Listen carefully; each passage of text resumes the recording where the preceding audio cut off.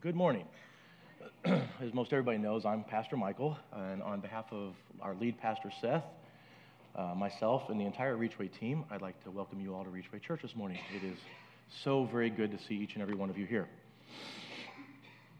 As Pastor Seth said, this is week 4, the final week of a 4-part series titled, I've Done That. The new year really brings about a time of reflection for a lot of people. A lot of people will reflect on previous year and the mistakes that they've made, shortcomings, regrets perhaps, and oftentimes we make New Year's resolutions. However, as most of you know, and perhaps have experienced yourself, we oftentimes fail to keep those resolutions. There's nothing wrong with making resolutions or trying to improve ourselves and improve our lives, and especially if we're trying to avoid repeating mistakes we've made in the past, or even trying to rectify those mistakes. There's nothing wrong with that at all. The problem is when we make these resolutions, we fail repeatedly, is it can and oftentimes bring about feelings of guilt or shame. It can lead us to being too focused on our past mistakes and our past failures, and we kind of keep repeating that cycle. We try to make the change, we fail to make the change, and then we feel bad and guilty because we failed yet again. And it happens, I think, even in some Christians' lives with sometimes certain Christians struggle with certain sin. And they'll do it, and they'll say, like, that's it, Lord, this is it. I give me that repentant heart that I need, and they try to turn from it, and later down the road, they still make that same mistake. The problem here is focusing too much on the past can keep us from living the life God intends. We believe here at Reachway Church, pardon me, I'm still kind of not fully over this here. We believe here at Reachway Church that it is God's will, plan, and desire to make all things new in our lives. We also believe that God will always bring about good from the bad. And pay attention to this part, even if we never see it in our lives or in our lifetime. I'm going to repeat that. We believe that God always brings about good from the bad, even if we don't see it in our life or our lifetimes. Sometimes our mistakes, God can make good out of that in somebody else's life that maybe witnessed it or heard about it. So we may not see it, but we need to know and trust that God will make good out of it. When I was asked to speak up here, I began praying for the Holy Spirit to kind of guide me and give me a sermon. I really never written a sermon before, don't know, so rely on God for this. Almost immediately, I got the story of the character of Doubting Thomas. As I have shared before, I spent the first 4 years of my life pretty much as an atheist. There were times where I was kind of agnostic. I believed in sort of fate or destiny, but I didn't really believe in an intelligent higher power. Now, the main reason I was an atheist or agnostic is, as my grandmother used to call me, I was a Doubting Thomas. I was called that a lot growing up, didn't even know who Doubting Thomas was, didn't know anything about scriptures, didn't know that Thomas was a disciple. Well, and if you don't, I'll tell you, Thomas was one of the disciples. He was with Jesus for 3 years, just like the rest of the disciples. But the saying comes Doubting Thomas because, well, Thomas doubted, even after spending 3 years with Jesus. Even when Jesus had arisen, he revealed himself to the other disciples, but he hadn't revealed himself to Thomas yet. And so when the other disciples came to Thomas to tell him, as we'll see in John 20:25 of the NIV, so the other disciples told him, "We have seen the Lord." Imagine how excited they must have been. They were with him for 3 years. He was arrested, crucified, and was laid to rest. And 3 days later, he's arisen. They got to be ecstatic and excited. And yet, here's Thomas's reply, "But he said to them, unless I see the nail marks in his hands and put my finger where the nails were and put my hand into his side, I will not believe." That is honestly where I think I was for those first 40 years looking back. I needed to put my finger where the nail holes were. I needed to put my hand in the side to just know that God was real. I believe a part of me really wanted to believe, but I just had too many doubts. And I'm not really proud to admit this, but the fact that I am more math, logic, and science oriented kind of led me to this belief that and again, I hate to even admit it, but I believed at the time that I was too educated to believe in a fairy tale make-believe God. In high school at lunch, I sat with a group of friends, of course, as everyone does, but there were two friends in particular that we would try to sit together and get off to the side. One of them was Jared, who was an Orthodox Jew, and the other one was Mike, who was raised in a Catholic school up until he started high school. We had some very intense intellectual debates about Scripture and the Bible, as you could probably imagine. Pardon me for a second. I used to ask them all kinds of questions. I took all my doubts to them, trying to ask, and oftentimes Jared would have to be like, I don't know the answer, I'll go talk to my rabbi.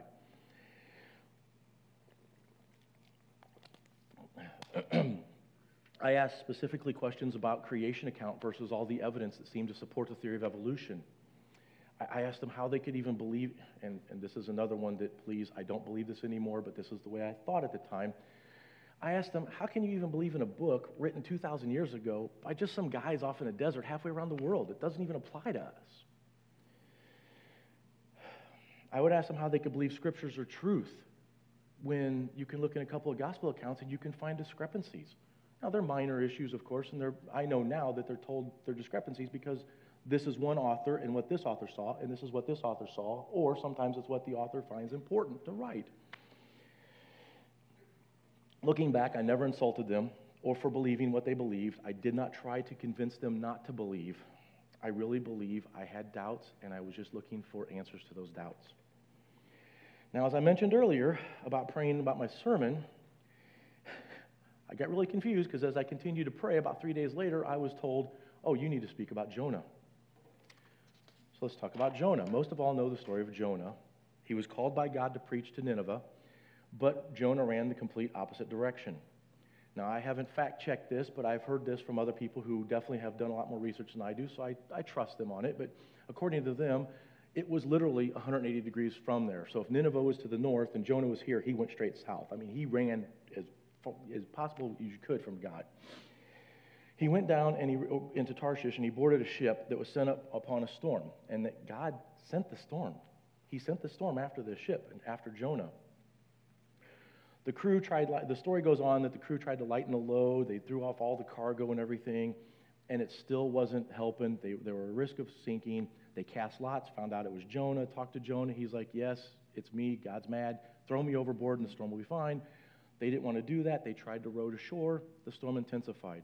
Finally realizing that they can't escape God. God's more powerful than they are, and they're going to sink. They basically said, hey, Lord, don't hold us accountable for Jonah, and tossed him over.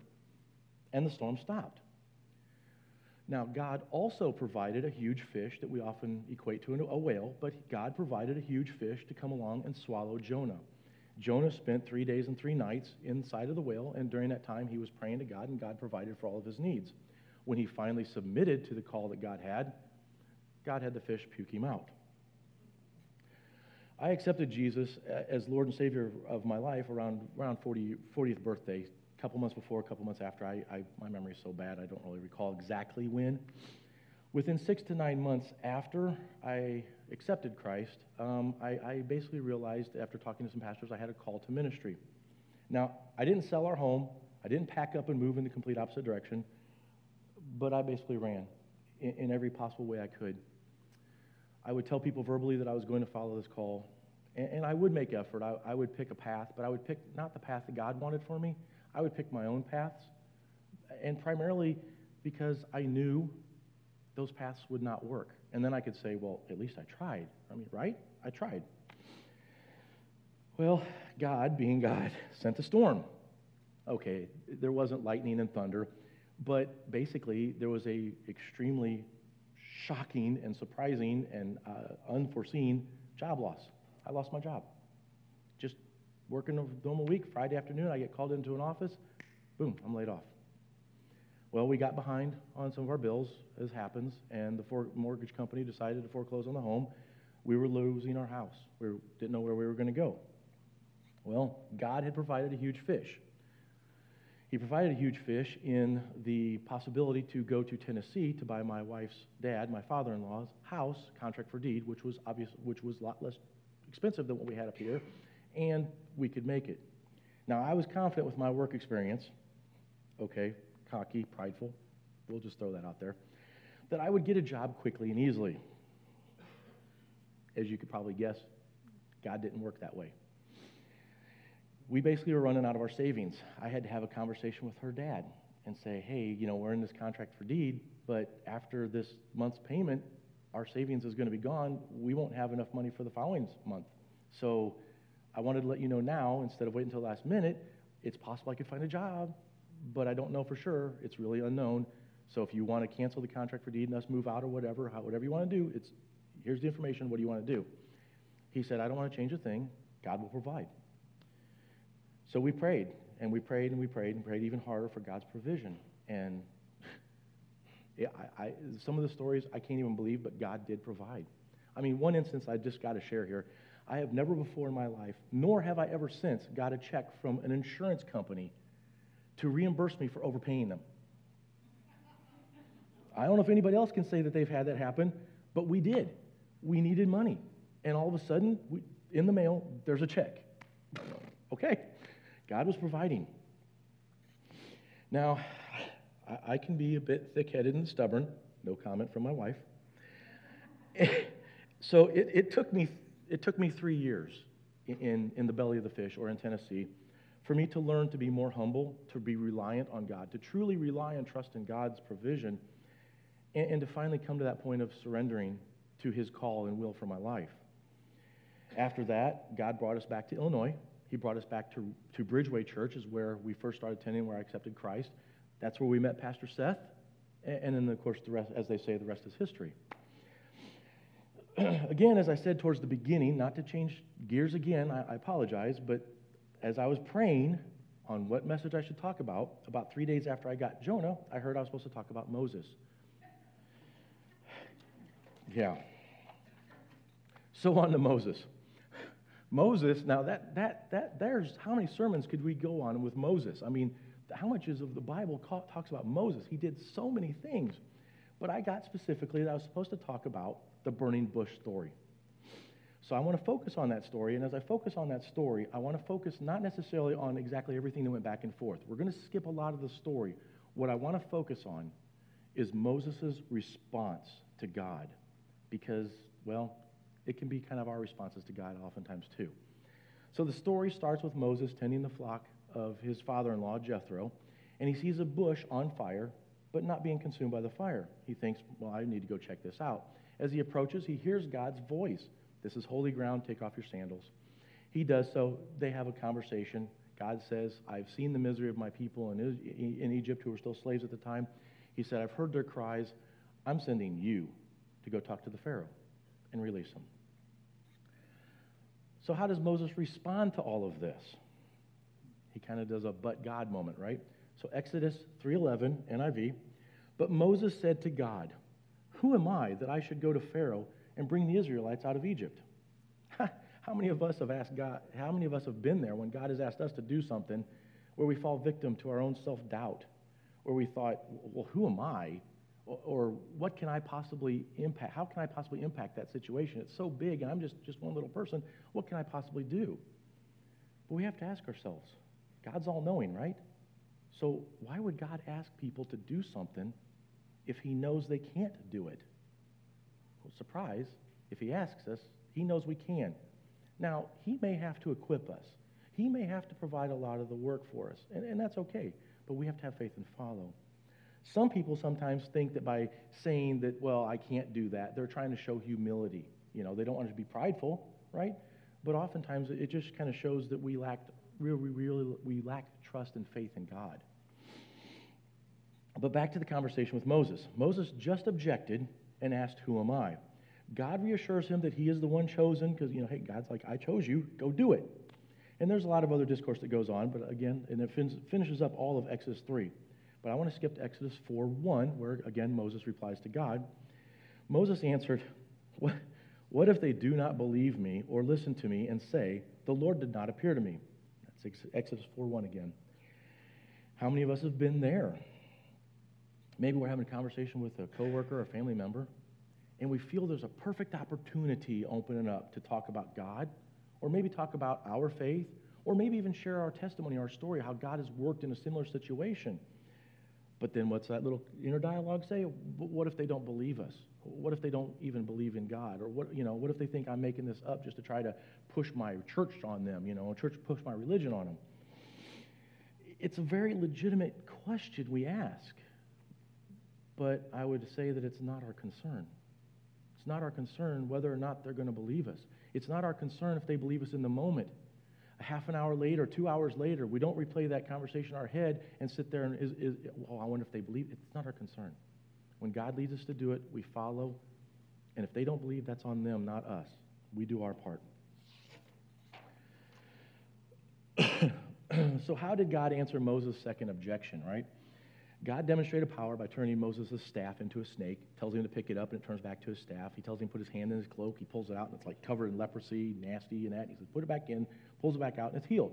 He says, I've given you these signs and all of that. So, again, I don't want to go into that part because I want to focus on Moses' response because that's really kind of more about us. So I want to skip down to Exodus 4:10, NIV. Moses said to the Lord, Pardon your servant, Lord, I have never been eloquent, neither in the past, nor since you have spoken to your servant. I am slow of speech and tongue. Now, I kind of laughed there because first there was objections and buts thrown in. When those aren't working, what do? We resort to excuses as to why God is wrong and we're not the right one. And we all have excuses.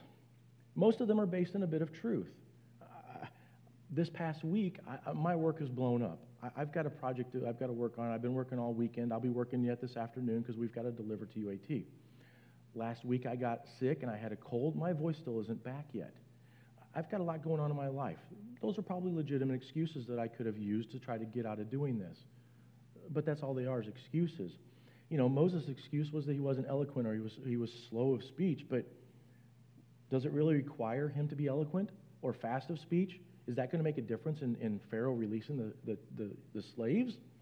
Apparently not, or God would not have called him and sent him. Again, why would God send somebody or call somebody to do something if he knew they couldn't do it? Our excuses, we have to be very careful with this because our excuses just reveal a heart that is not obedient to God. So we have to be careful of that. Turning back now to Moses again, I hate changing direction so fast, but so how does God respond to Moses to that? Well, God basically says to him, who was it that gave people the ability to speak? It's kind of just pointing out the obvious that God created everything. God gave people to speak. So he just tells Moses, I will help you. I will teach you what to say. Don't worry. Go. You think after all of this, maybe, just maybe, staff, leprosy, burning bush that's not burning, hearing God's voice audibly, you think maybe, there comes a point where he's going to relent, but does he relent yet? No. I love this final response. I love it mainly. I love it and I don't. I love it only because I was here not too long ago. And just think of this. How many of us got to this point as well? So Exodus 4:14, but Moses said, Pardon your servant, Lord. Please send someone else. After all of our objections, after all of our excuses, and it's still clear to us that God is still calling us and asking us to do something, how many of us got to that point of just saying, hey, just send someone else? I don't want to do it. Well, if I'm honest, I did that. You can ask my wife and Pastor Seth. When he emailed me about this great idea that he had to do this series, and he wanted each of us to us pastors to do one of the Sundays, I emailed back a pretty large email. And I'm sure there were quite a few objections and buts in there. I'm pretty sure I threw a few excuses. And I can't recall exactly, but I might have even got to the point of just saying, I'm not ready, find someone else. Worse yet, it wasn't just the one email. Stop it. This went on back and forth through emails and through discussions. Back and forth. I was just constantly arguing. So yeah, Moses arguing, I can say, yes, I've done that. And unfortunately, and I'm not proud to admit it, I can say I've done that up until just probably a week or a few days ago. Honestly, when I said I was praying for God to give me guidance, I actually was praying that God would get me out of this. But if he wouldn't, But if he wouldn't get me out of it, then please give me what I'm supposed to talk about. If that's the honest prayer. So I get it. I was nervous. I think some of you probably talked to me last Sunday. You could probably tell in my voice I was nervous and I was anxious about this. This is another area of my life where I've learned, again, I'm thick-headed and stubborn. So it's another area of my life where I learned that, guess what? Even in this area, I can rely on God and I can trust in God. God gave me the words to speak. He gave me the sermon. And this morning, I was stressed last night not because of this, but because of work. And I'm sure when I leave here, the stress will start up again because of work. But I got up this morning, and I had an incredible sense of calm and peace about me that just transcends all reality. It is God and only God that can do that. And I feel kind of stupid for all of the energy I wasted being nervous and anxious leading up to this. Because it's not there now. God gave me what I needed to do. God asked me because he knows I can do it. I have to just rely on him. I can't do it on my own, but I can do it if I rely on him. And I'm here to do so. Doubting Thomas? Yeah, I've done that too. God thankfully was so very patient and understanding with me. He provided me a very long, roundabout journey, mostly intellectual, to help me satisfy those doubts so that I could come to believe. And the wonderful thing is now that experience has equipped me better to help other people who have doubts. I've learned a very valuable lesson too. I was asking people these questions, and I wanted an answer. People have questions and they come to me and they want an answer. I'm not going to give them an answer. I'm going to give them guidance, and I'll offer to come alongside them to help them find the answer. Only God can provide the answer for them, and they have to seek that. And I can help them now through the paths I've taken to try to seek that same, to find their own answers. Jonah, yeah, I've done that. I mean, we kind of went over that. But for me, Jonah's story takes a little different twist. Jonah's story on the surface seems really to be focused on disobedience, right? I mean, God called him to preach, and what did he do? He disobeyed and ran. God sent a storm, and you could view that, and the fish and everything is kind of a punishment. For me, in my experience, I look at Jonah's story as really just learning to completely trust in God's provision. God will provide our needs if we just trust him and rely on him to do so. Again, pardon me. And by learning to completely trust in God and trust in his provision and learn to rely on him, you start to learn that lesson that God's plan for our lives is really going to make us happier. Sure, I've got a plan. I can create a plan for my life, my plan that I think is going to bring me happiness. And it may not be what God's plan is, but I've learned over time that I know now, completely know, that God's plan is going to provide me more happiness and more joy in my life than what my plan is. We can memorize all these sayings in the Christian circles and repeat them over and over when situations call for it, but living through it, allowing ourselves to live through it, taking that risk and trusting in God to live through it, we aren't just memorizing a saying, we're learning the true truth behind it all. Okay, 3 stories. That's a lot. I know I had to kind of rush it, but I hope you're still with me.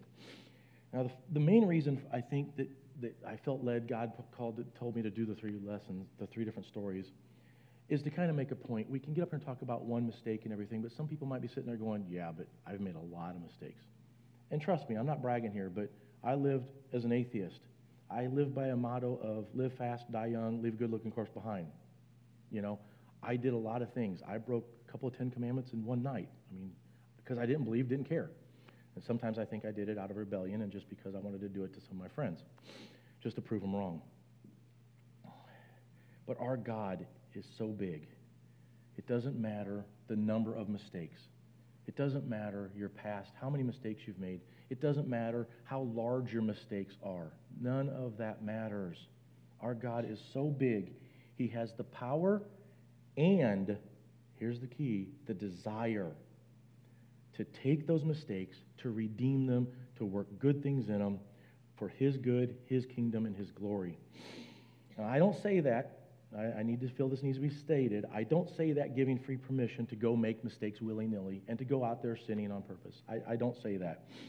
I just say that to just remind us that we cannot live and focus in our past. We can't put too much focus on it. God will redeem us and our past. So at this time, I'm going to invite the band to come up here. So as I said at the beginning, focusing too much on the past can keep us from living the life God intends. That really was what this message was about. It's not just about I've done that, but I just felt led that God needed me to speak more on the fact that we focus too much on our pasts, and it keeps us from living the life God wants for us and intends for us. If you'll allow me to, I want to kind of paint a picture of this to hopefully concrete this in here to close it out. Our lives as Christians should be lived like driving a car. When we're driving a car, the engineers have engineered and created windshields and side windows to give us as optimal view where we are going as possible. That is equated to our future. By comparison, we have small side mirrors and small rear view mirror. Those are there. Why? So we can glance at what's behind us in case it can help us make a better and safer decision forward. But notice the size, notice the proportion here of what our vision is forward and how small it is behind. Imagine if you started on a road trip and you stared at your rear view mirror. You probably wouldn't make it to your destination, and it's very likely you could end up in a wreck, right? And that's what happens in our lives if we spend too much time focusing on our pasts. We aren't meant to live our lives living like that. We are meant to look forward. We glance at our past so that we can take lessons from it to make better decisions and safer decisions moving forward. But we keep our eyes focused on the forward. That is how God wants us to live. So if you will